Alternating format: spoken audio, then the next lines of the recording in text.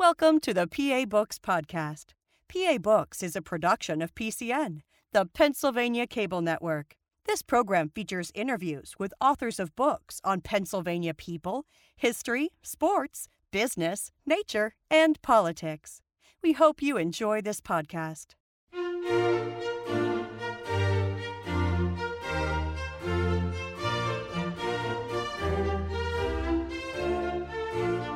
This week on PA Books, Ashley Rubin, author of The Deviant Prison.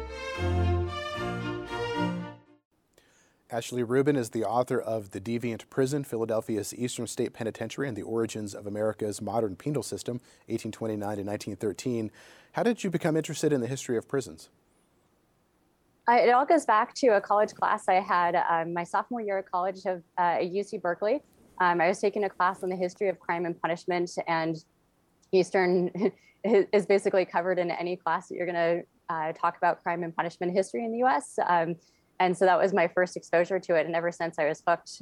So I did my college thesis on it, and then I knew I was going to do my dissertation on it. So it just all goes back to that class.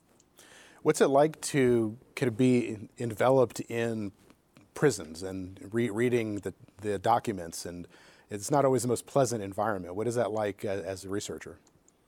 Yeah, it's funny. One of my college classes, I had a professor who was teaching a class on punishment, on the philosophy of punishment.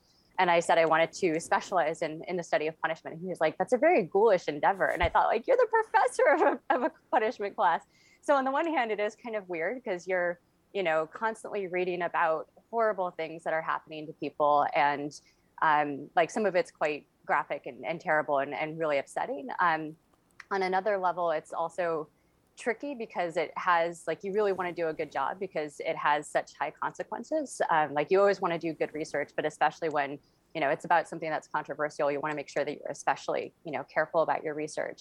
But mostly it's interesting to me. Like, I'm completely fascinated by prisons, by punishment, by changes, and like why, for example, capital punishment becomes less popular at one time and another time it becomes more popular, or like why we switch from one type to another, or like where one type of prison comes from, because we have all these different types of prisons. And so those questions, that just these puzzles that I want to solve. So I just enjoy it. Well, let's just talk about some of that history. What was punishment like in colonial America? It was bad. It was painful and it was public. So the kind of modal punishment was public, corporal, or capital punishment. And by corporal, I mean things like branding, whipping. We didn't really do a lot of like cutting off people's hands and things, but like branding and whipping were some pretty big ones. Or spending time in the pillory or the stocks, which were these wooden devices in like the town square or the town center, where somebody would spend time kind of hooked up to this wooden device, either with like their hands up, or sometimes their legs too would be in these wooden devices, and then people would come around and kind of make fun of them, or sometimes injure them in various ways, throw stuff at them, taunt them generally. And so somebody could spend like an hour in the pillory or the stocks, so they could spend a day in the pillory or the stocks. And so that was kind of the lighter end of punishment. And then on the more severe side, it was capital punishment. So we had a lot of capital offenses at the time. Right now, for example, in most states that still have capital punishment, it's just murder is a capital offense, or treason. But at the time, there was a whole range of things, including property offenses, as well as a number of violent offenses, things like burglary, robbery, and so on. So throughout the colonial period, we had quite a range of capital offenses, which means a lot of people were eligible for an execution. And then when it came to the executions, there was quite a range of how bad it could get. In the 18th century, we mostly used hanging. And at the time, it was like a strangulation style hanging, where it took a while. It was not pleasant. Eventually, they used a drop style hanging that would snap people's neck. But after somebody was then executed, then they would do things to their bodies. So they might dissect them, which was especially bad under current religious beliefs, or then current religious beliefs. And then sometimes they would put their body in a cage and hang it outside the kind of entrance to the town, to remind people coming into the town, like outsiders, we take justice seriously here. So there's a range of things that they could do to make capital punishment even worse. And then kind of to make capital punishment a little bit better, people could be pardoned at the very last minute. So they would go up to the scaffold, they would get the rope around their neck, and then like a rider would come into town and say like, I have a pardon, you're off the hook essentially. And so they would do that. And then there's another version of punishment where you just stay on the gallows. You knew ahead of time you weren't going to die, but they would put the noose around your neck, and it was to show you how close you came to an execution. So again, all of these were public. They were usually kind of circulating around the body or focused on the body. They tended to be pretty painful and uncomfortable. And a lot of times there was also like a fine included as well for the non-fatal punishments. So those were the kind of main forms of punishment before the American Revolution. Did the American Revolution and its idealism have any impact on how people thought about criminal punishment afterwards? Oh yeah, in a lot of ways. So for some people, it was the experience of being essentially criminals. The rebels were criminals essentially. There's all those famous lines about, if we don't stick together, we'll hang alone, and those sorts of things. So this kind of sense of like we can all be criminals. A lot of Quakers during the Revolution were accused of being loyalists. In some cases, were loyalists, and so they were also processed through the criminal justice system, in some cases executed as well. So a lot of people got firsthand experience with the criminal justice system in the way that they hadn't before. And then in terms of the kind of ideology of the revolution, there were kind of a couple of dimensions to this. One was just the Enlightenment generally was kind of that helped to kind of inspire the revolution. We start to get a lot of new ideas about what punishment should be like, and what the limits are of government power over individual citizens, including this question of, does the government have the right to take a life of its citizen? Like, is that even one of the things that we handed over in the social contract, in this kind of, philosophical idea of the social contract? So we started thinking about those sorts of questions.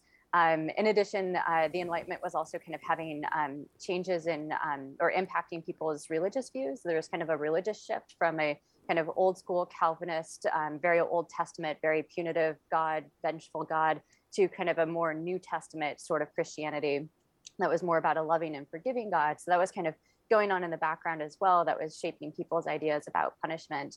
And then in terms of the revolution directly, that had a number of both practical and ideological effects. One of the practical effects is once you declare independence from England, you need to create a new legal system. And a lot of the states mostly adopted what they had before, but they also had this opportunity to change the way that things had been done. And so very quickly, states started writing their constitutions, and they laid out a couple of kind of things that were relevant to punishment in those constitutions. So in Pennsylvania, for example, they essentially put in the Constitution, we have to reform our penal laws. We don't want sanguinary, essentially bloody laws. And it's better for us to reclaim our citizens than to destroy them. So enough with capital punishment, basically, enough with corporal punishment. Let's find a way to bring people back to the fold and keep them as citizens, because at this point we need our citizens. And then they also started passing new penal codes. And so they also used that opportunity to try to think about what would be a Republican punishment. And so this is where we get into the more ideology. So there's this one element where they didn't want punishments that were kind of monarchical. So capital punishment reeked of monarchy, essentially. This goes back to a kind of situation between the late 17th century and the early 18th century, basically the 1680s to 1718, where Pennsylvania had passed Penn's Great Law, and they said, no more capital punishment except in really narrow circumstances. We're going to try incarceration, and the Crown and Parliament didn't like that, the Crown's Council, and so they kind of fought with Pennsylvania back and forth, and then officially repealed the law in 1718. And so this episode was used by a number of reformers in the kind of revolutionary era and immediately afterwards to say, this is an example of how we would have been doing punishment, but the king stopped us, the Parliament stopped us. So, this is monarchy getting in the way of good American punishment to be less brutal than what the British would do. So we're not going to do that. And we need to go back to what would be a truly American punishment, which is not this kind of brutal approach that kings do, but something that's more kind of reformative. And so they had these new penal codes that they experimented with to move away from capital punishment.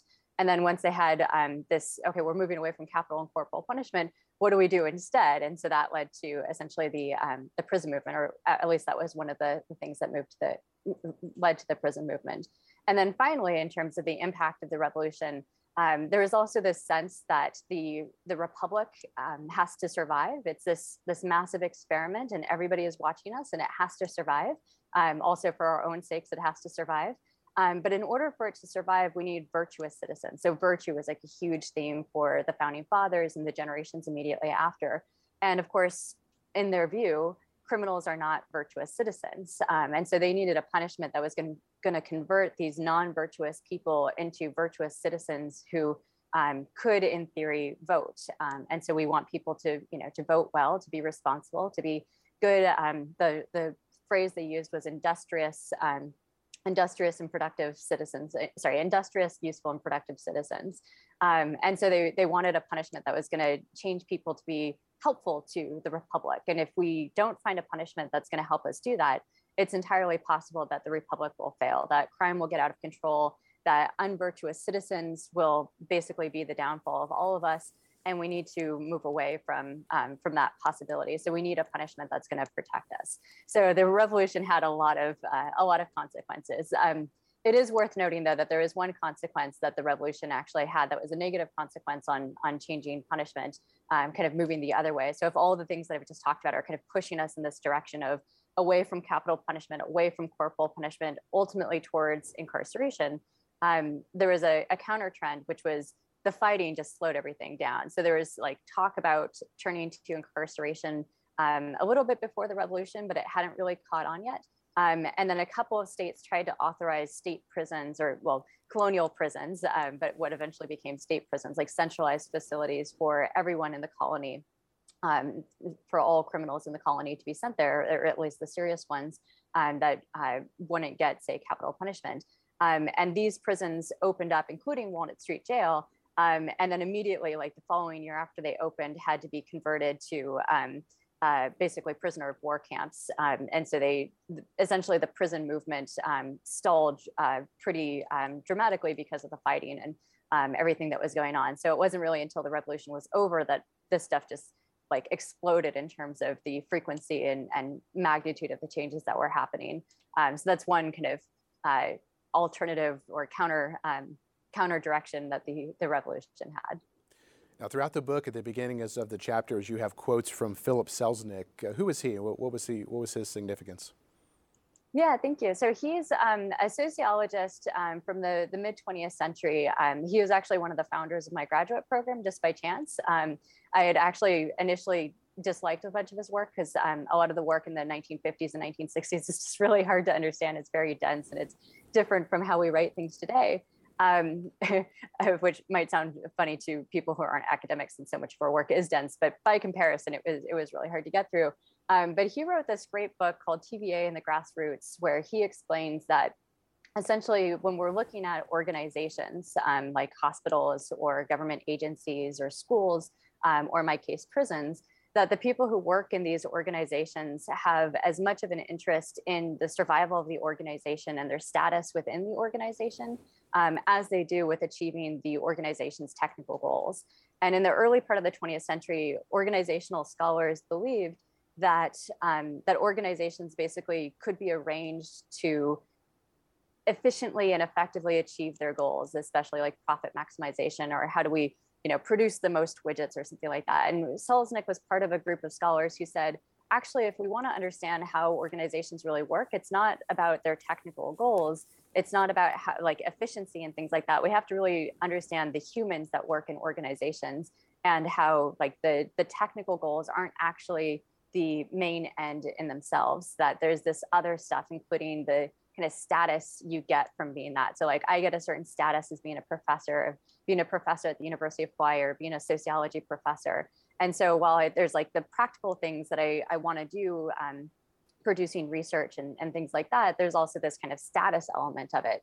And so for Selznick, that status element is really important to take into account. And so for my book, I draw from Selznick's framework and try to explain Eastern kind of under that guise. Because when I was doing my research, I had no other way to explain what I saw happening.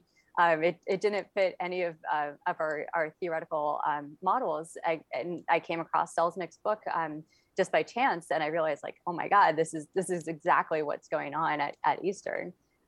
So that's that's Selznick. Now you talked about his concept of personal institutionalization. What is that? Yeah, so he uses the term institutionalization, and that's a word that at this point has so many different terms, from like putting somebody in an institution, like a mental institution, so institutionalizing them.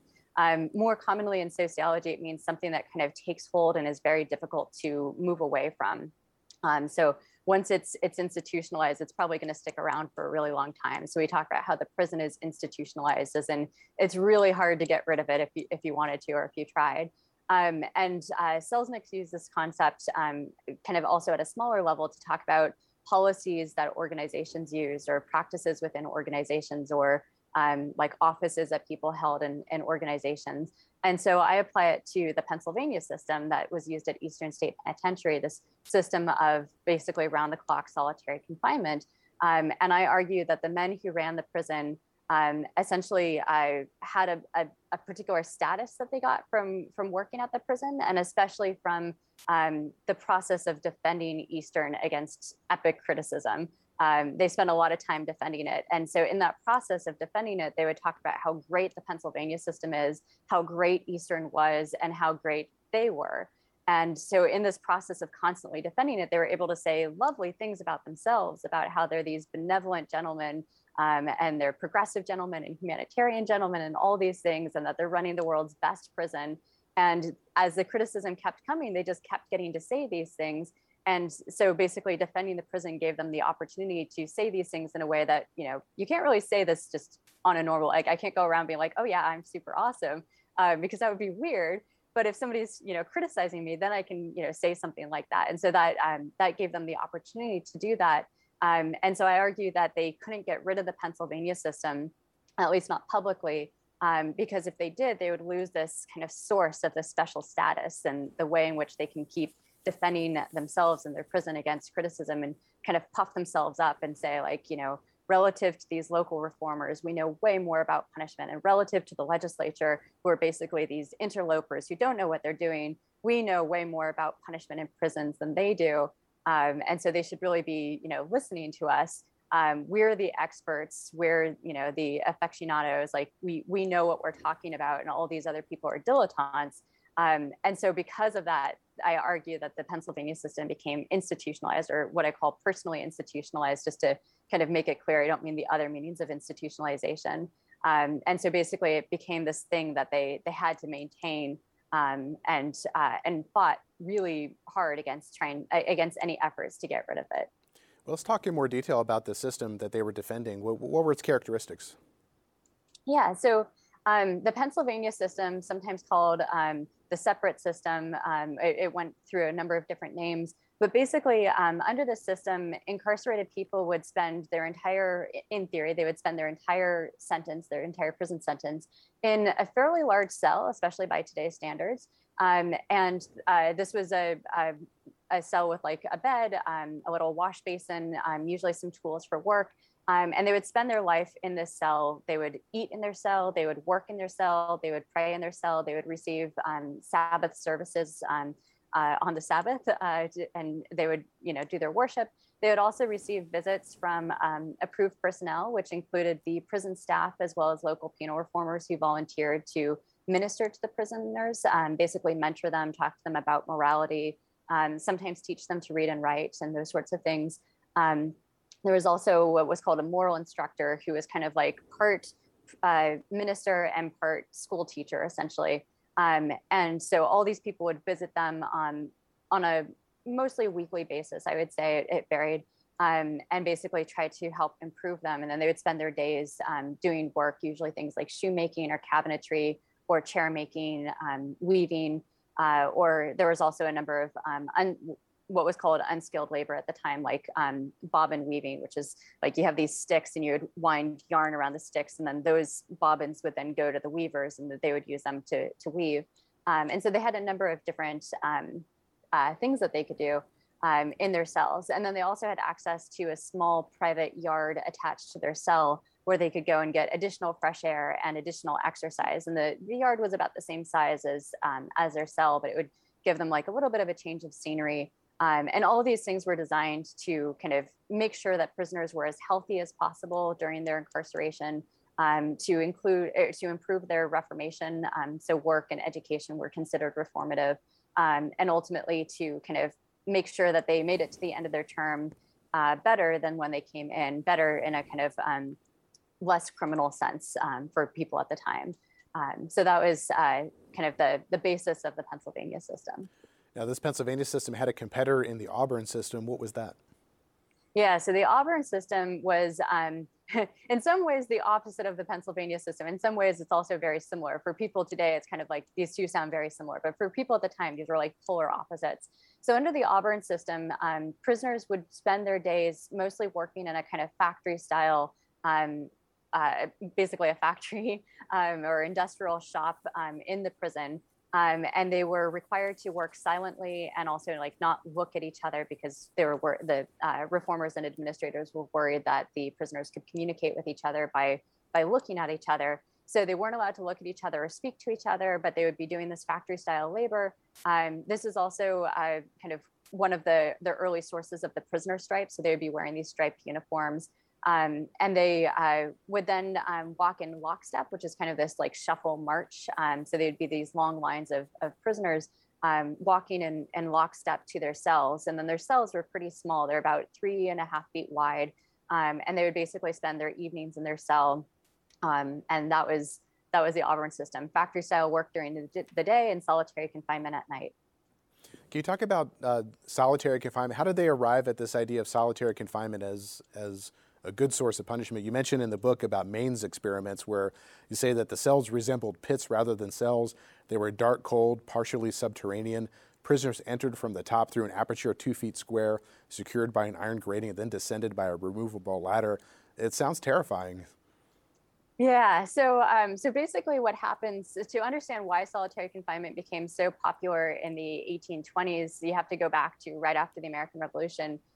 So the 1820s prisons are actually our second generation of prisons in the United States. The first generation prisons start popping up in 1785 and then the 1790s, where a number of states basically were trying to reform their jails. And jails at the time were these basically congregate facilities where you have not only men and women and children and elderly people, but you also have accused criminals as well as debtors, families, vagrants, prostitutes, just like a whole mix of people, sometimes witnesses awaiting trial.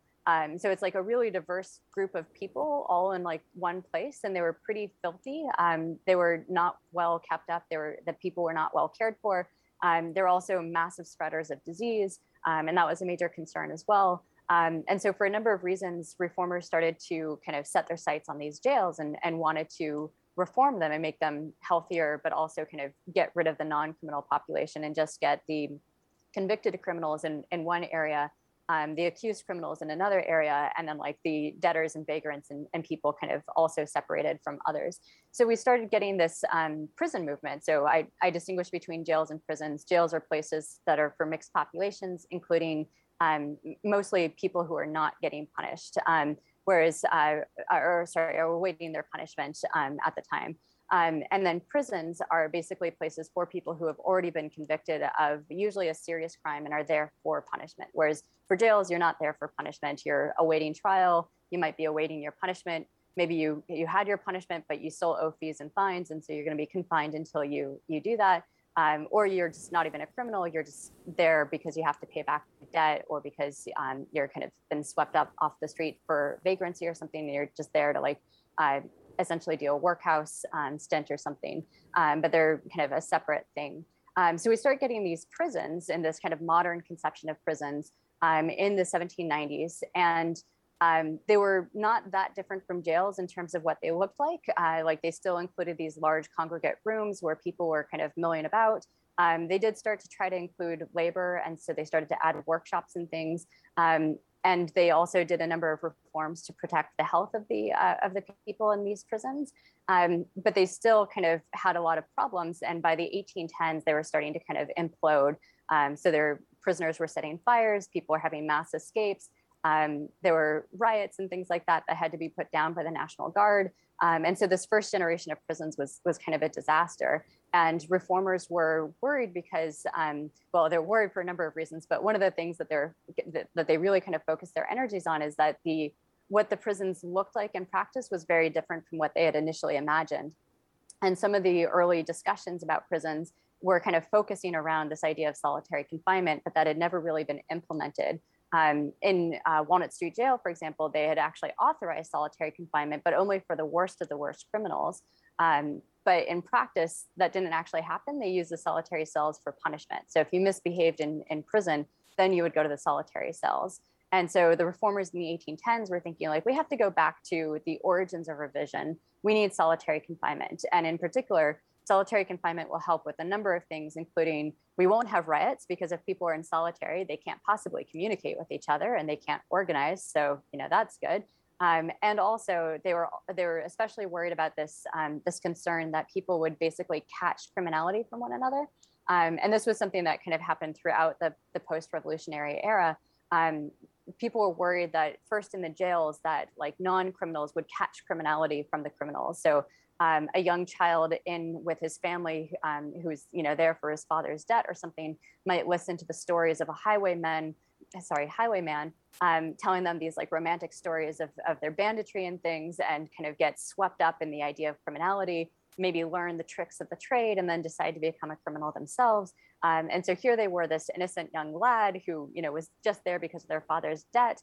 They had done nothing wrong, but now they're going to be a criminal. And so part of the initial prison movement was to avoid those sorts of circumstances. So we want to distinguish the criminals from the non-criminals. But then once you do that, then there's also this concern about, well, there's the kind of more sophisticated criminals, the hardened criminals, the ones that have been at this for a really long time, and the ones that are maybe kind of more circumstantial criminals that are kind of just dipping their toe in the water, have just like tried criminality, or maybe they're doing it out of necessity and they just need to if somebody gave them a job, then they wouldn't need to do crime or something like that.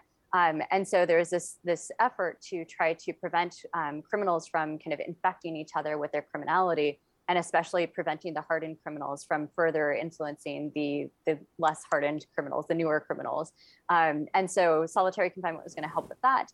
They also believed that solitary confinement would help with reflection. So if you're in there and you have nothing else to do, you're just going to think about your sins. And so hopefully that will help. And so for a number of reasons, solitary confinement was seen as helpful. And then there was this kind of other dimension where briefly people talked about it as kind of a punitive thing. So the mood in the 1810s was kind of split. Like there are some people who wanted to bring back capital punishment and thought, this prison experiment went on for long enough, but like it's not working out. We need to go back to the old days and have those painful public punishments and get people right, basically. And so solitary confinement was also seen a little bit as a punitive move, but that was, I would say, kind of a minority view for a lot of people. It was mostly kind of supposed to be this reformative effort. And so for a number of reasons from a number of different camps, people thought the solitary confinement would be kind of the fix to all of their problems. And so these second generation prisons basically went towards solitary confinement. And as you mentioned, the very first efforts to do solitary confinement went very badly. So Maine had their experiment where they didn't even really have a proper prison. They had these pits, but they were actually kind of borrowing from Auburn State Prison in New York before they had the Auburn system in place. They went for this experiment to do nothing but solitary confinement in their tiny little cells. So they had these 3 feet wide cells. And people, they were also required to, the prisoners were required to stand in the cell for like 8 hours a day.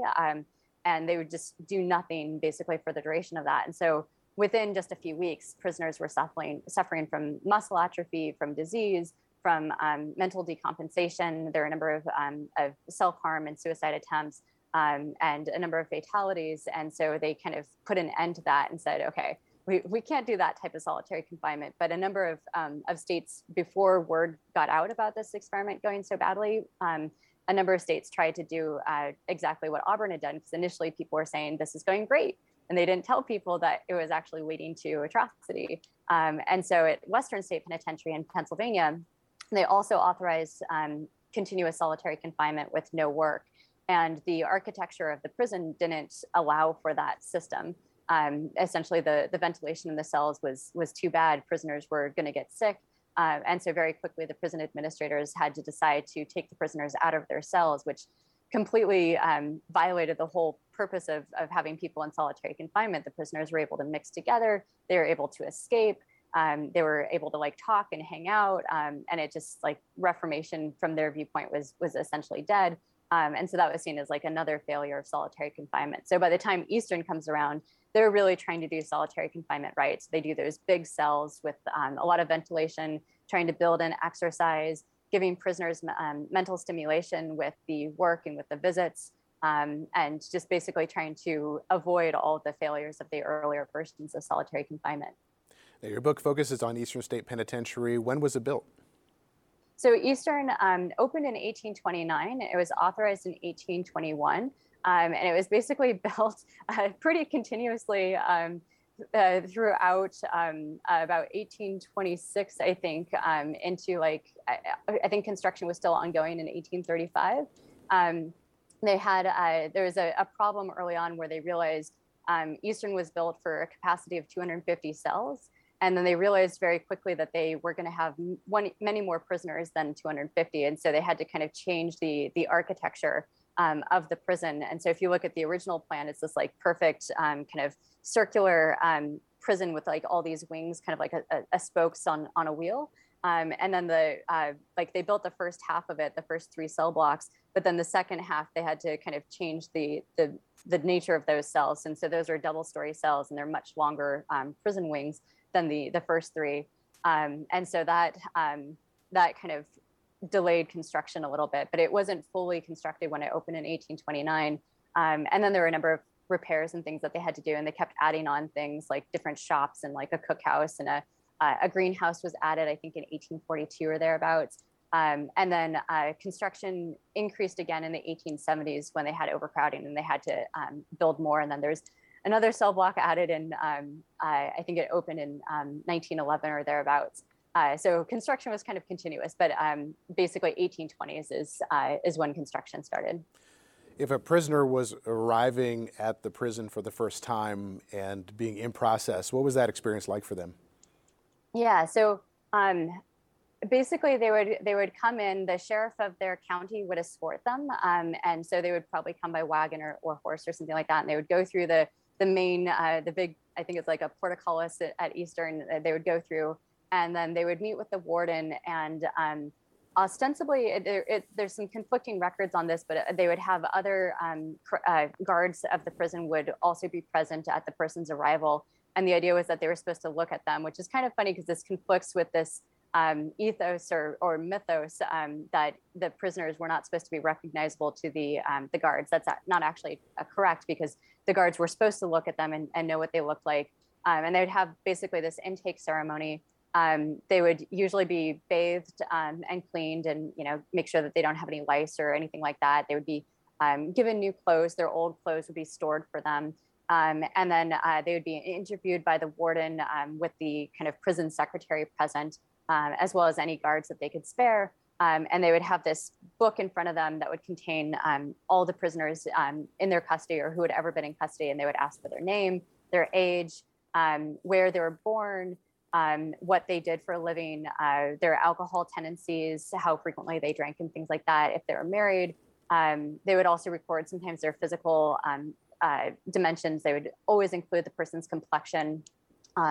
They would also sometimes include like scars or things like that, any markings, tattoos and stuff like that.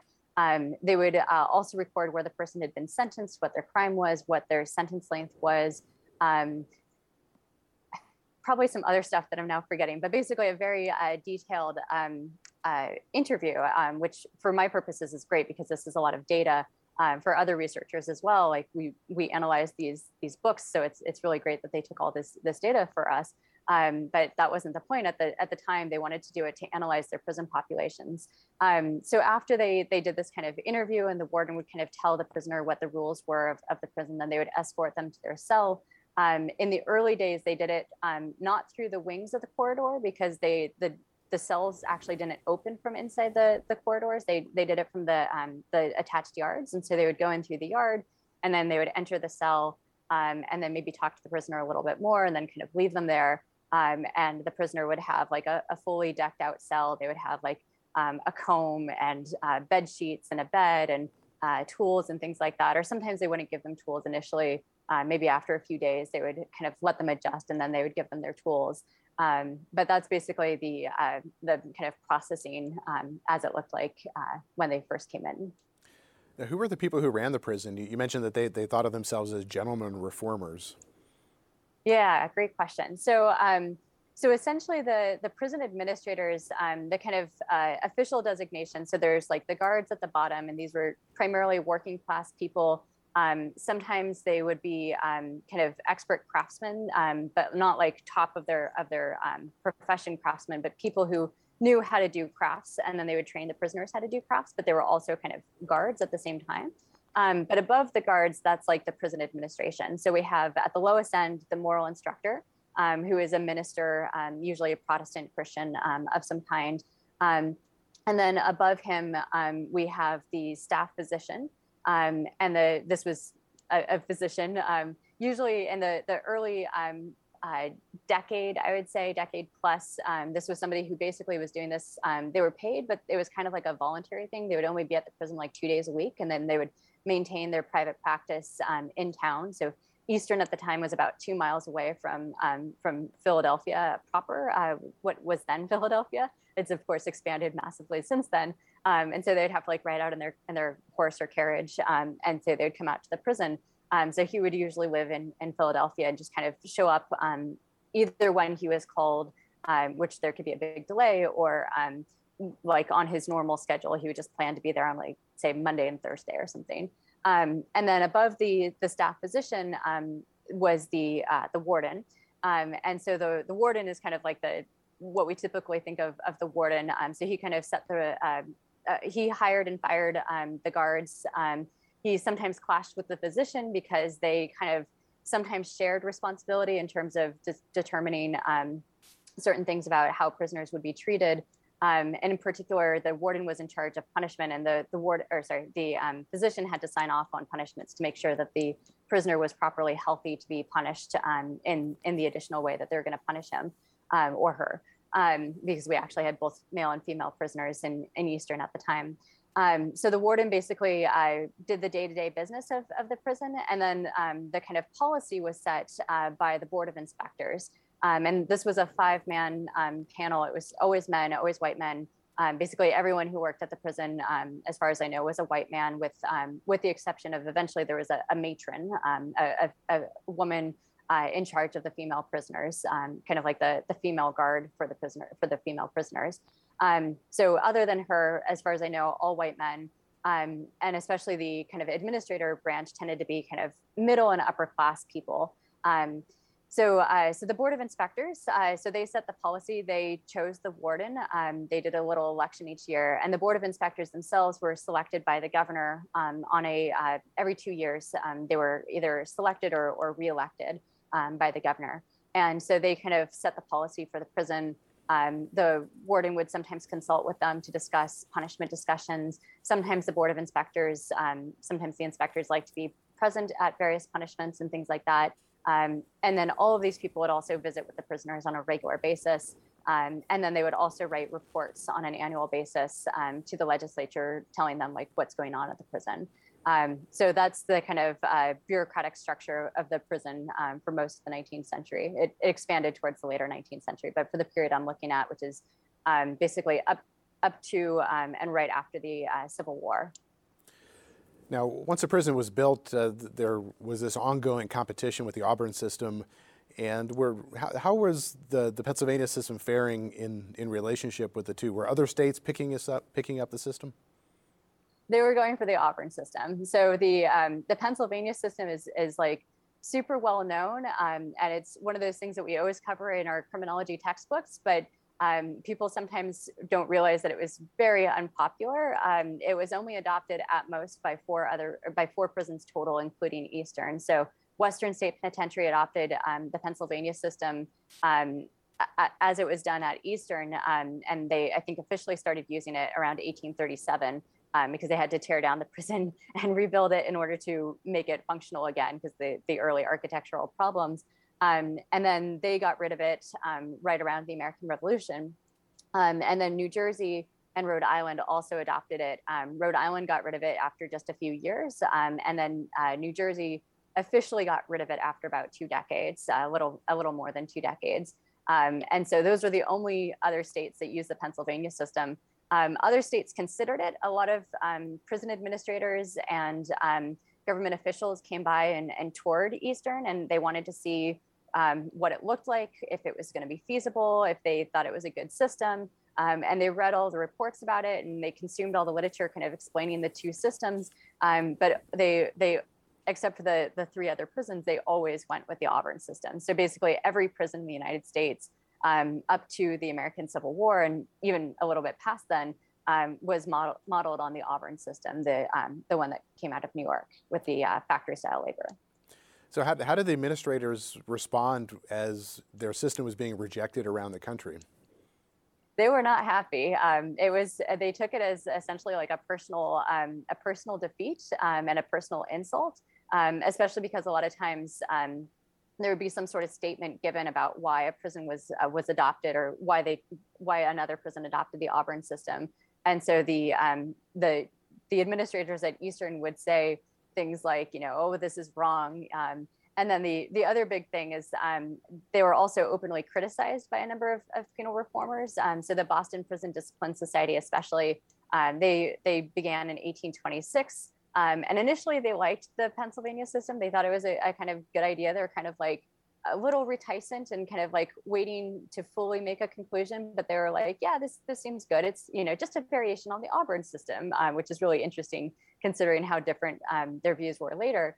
But just a few years after that, shortly after a scandal erupted at Eastern, they flipped the switch basically, and they were like, this Pennsylvania system is terrible. And so the organizer basically made it his life's mission to like set out and destroy the Pennsylvania system. And so they were one group of a number of people who would criticize the Pennsylvania system, saying that it was cruel and inhumane because it used solitary confinement. Never mind that the Auburn system also used solitary confinement just at night. Never mind that the Auburn system also whipped their prisoners when they misbehaved, but we're not going to talk about that. They also argued that it was dangerous to prisoners' mental and physical health. So again, they were worried about those early experiments with solitary confinement that went so badly. They were sure the Pennsylvania system was going to lead to massive levels of insanity and death and illness.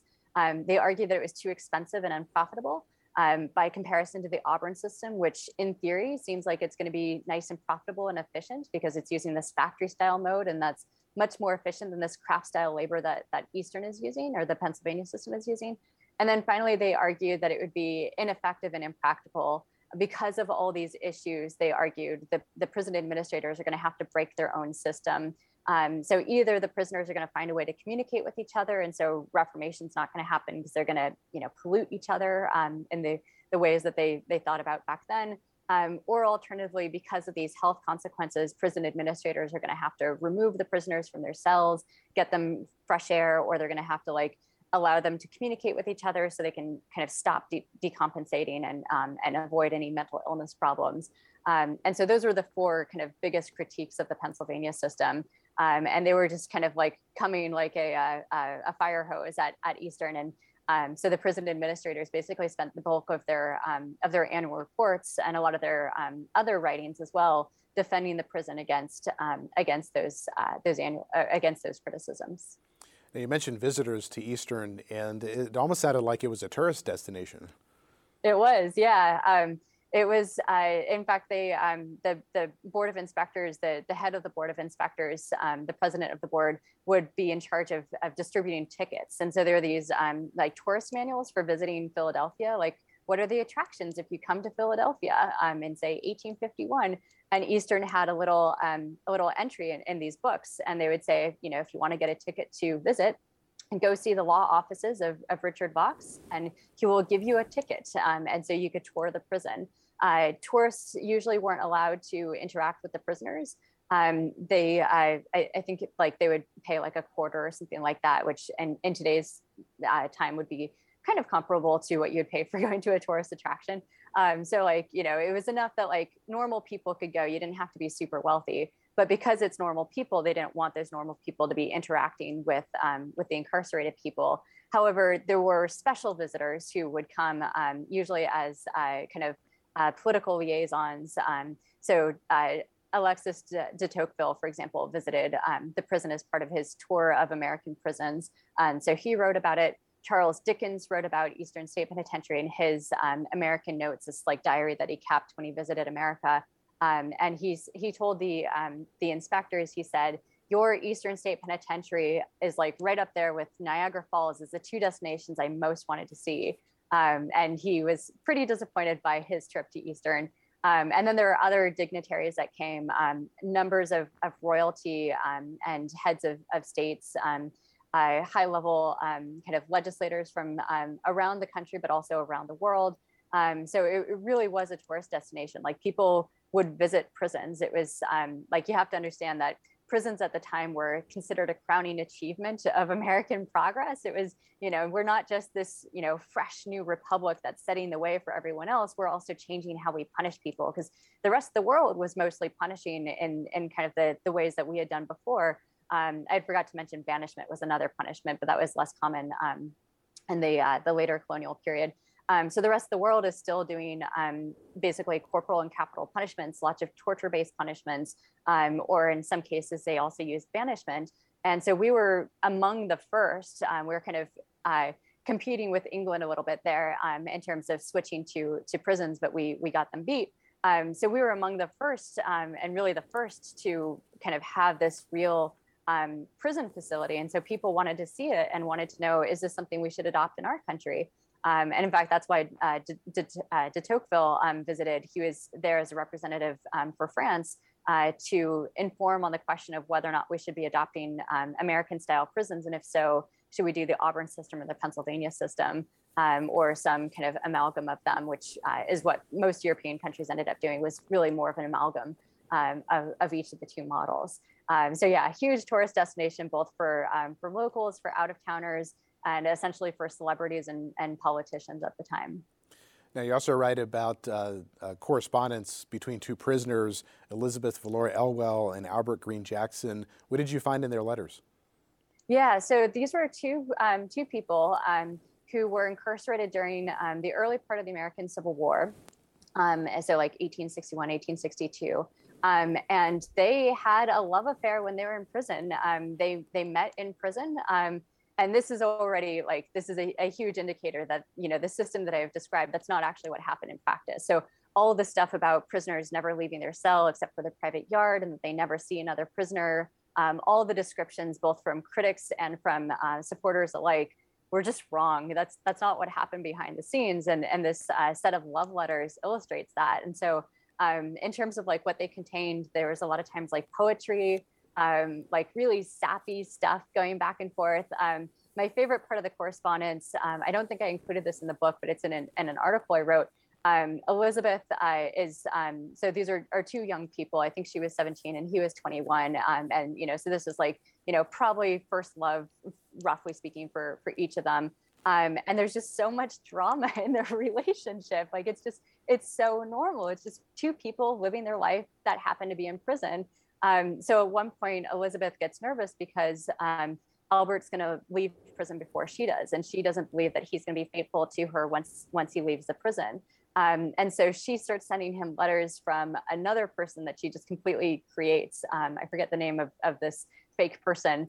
But basically this fake person is writing to Albert, and she's like, I'm very beautiful and I've seen you around and I'm really interested in you, basically.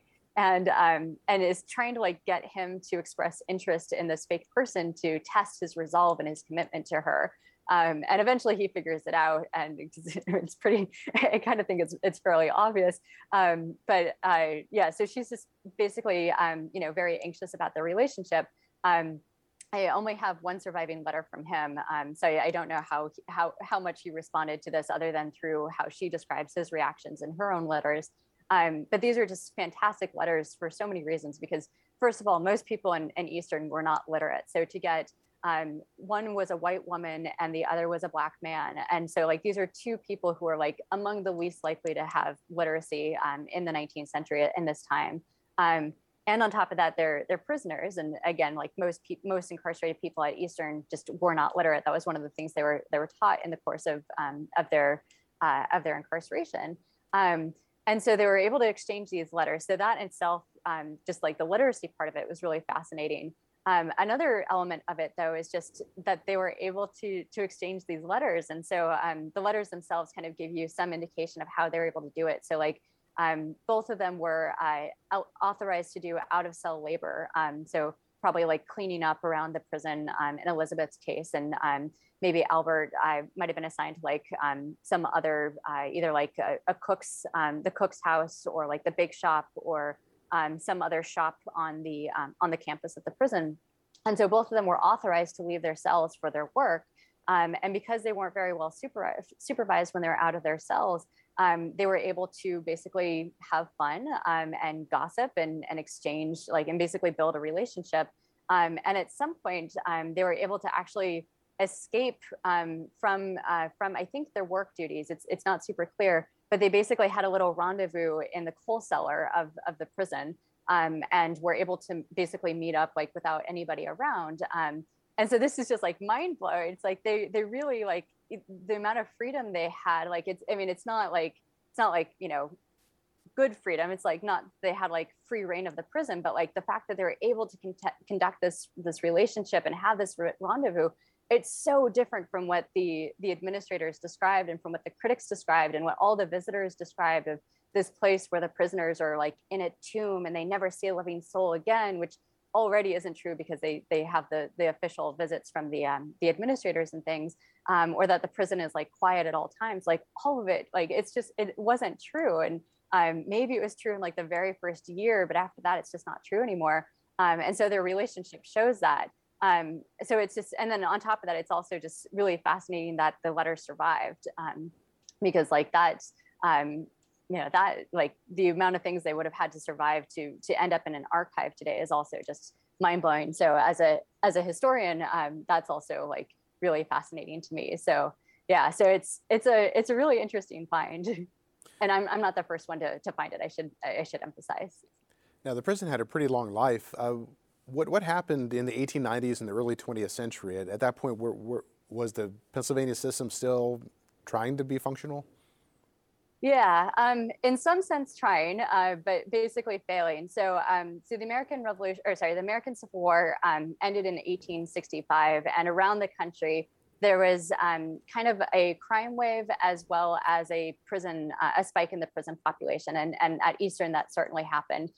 So by 1866, there was officially more people coming into the prison than they had cells for. And so the administrators had to start doubling up the prisoners into basically 2 or 3 people into a cell.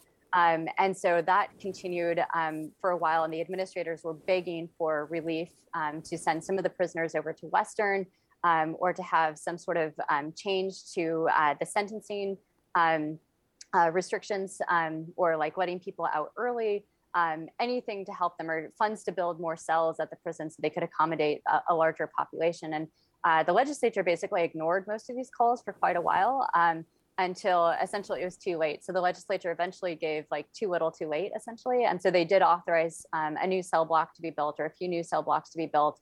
But at this point, the prison population was just even more than what they could have accommodated in these new cells. And so this was kind of going on, but for like about a decade after this had started, the administrators were still trying to keep the Pennsylvania system going, and like singing the praises of solitary confinement. But by about the middle of the 1870s, the contradiction was too much. And they increasingly kind of shifted gears and just kind of stopped talking about solitary confinement, or the term they used was separate confinement. They just kind of stopped using that term completely. And instead, they talked about the Pennsylvania system of individual treatment. And the description of it was not really that different from what they had described before. It's just that they left out the solitary confinement part. And so that basically was going on for a couple of decades after. And then it wasn't until 1913 that the legislature officially authorized the Pennsylvania system to end. And that happened because the administrators finally said, in I think 1911 or so, they said, like, look, we haven't been using the Pennsylvania system for decades. We can't. We have like 3 people in a cell. This is ridiculous. We are breaking the law, and we would really appreciate it if you would allow us to, not break the law by either giving us the funds to, divert this prison population to another prison, let us make more cells, or just allow us to not use the Pennsylvania system anymore. And so the legislature complied and passed this law. And in the meantime, there are a number of other changes going on as well. Prisons in general are starting to change. They're becoming much more bureaucratic.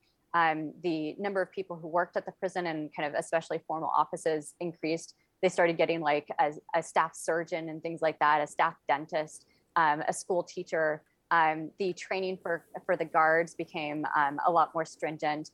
So just a lot started changing in this time period. And so basically by the late 19th century, the Pennsylvania system, as it had been in practice for about 5 decades, was unrecognizable. Also, I should mention, prisoners were allowed to start reading newspapers, which they hadn't been before, and they were allowed to get visits from their family, which they hadn't been before. So it was completely different by the end of the century. Now, we only have about a minute left, but you mentioned that this prison is taught in a lot of classes. What is its legacy today?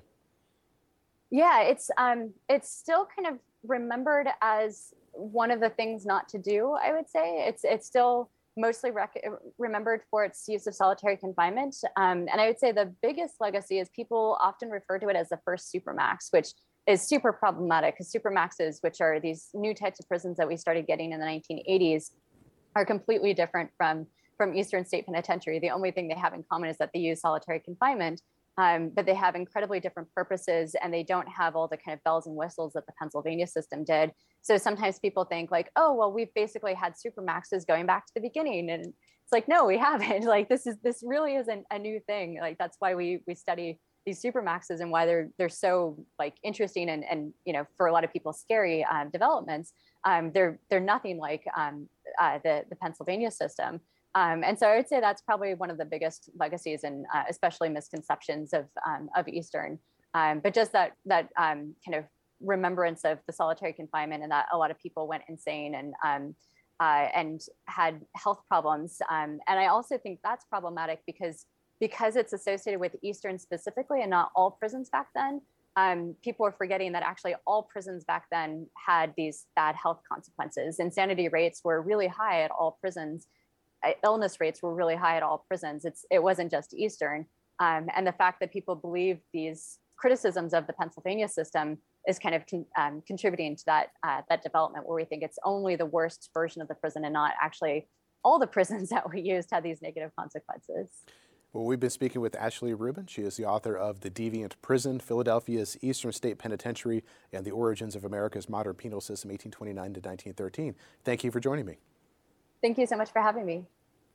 You've been listening to a podcast of PA Books, a production of PCN, the Pennsylvania Cable Network.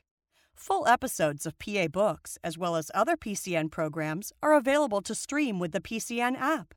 Visit PCNTV.com or the App Store for details.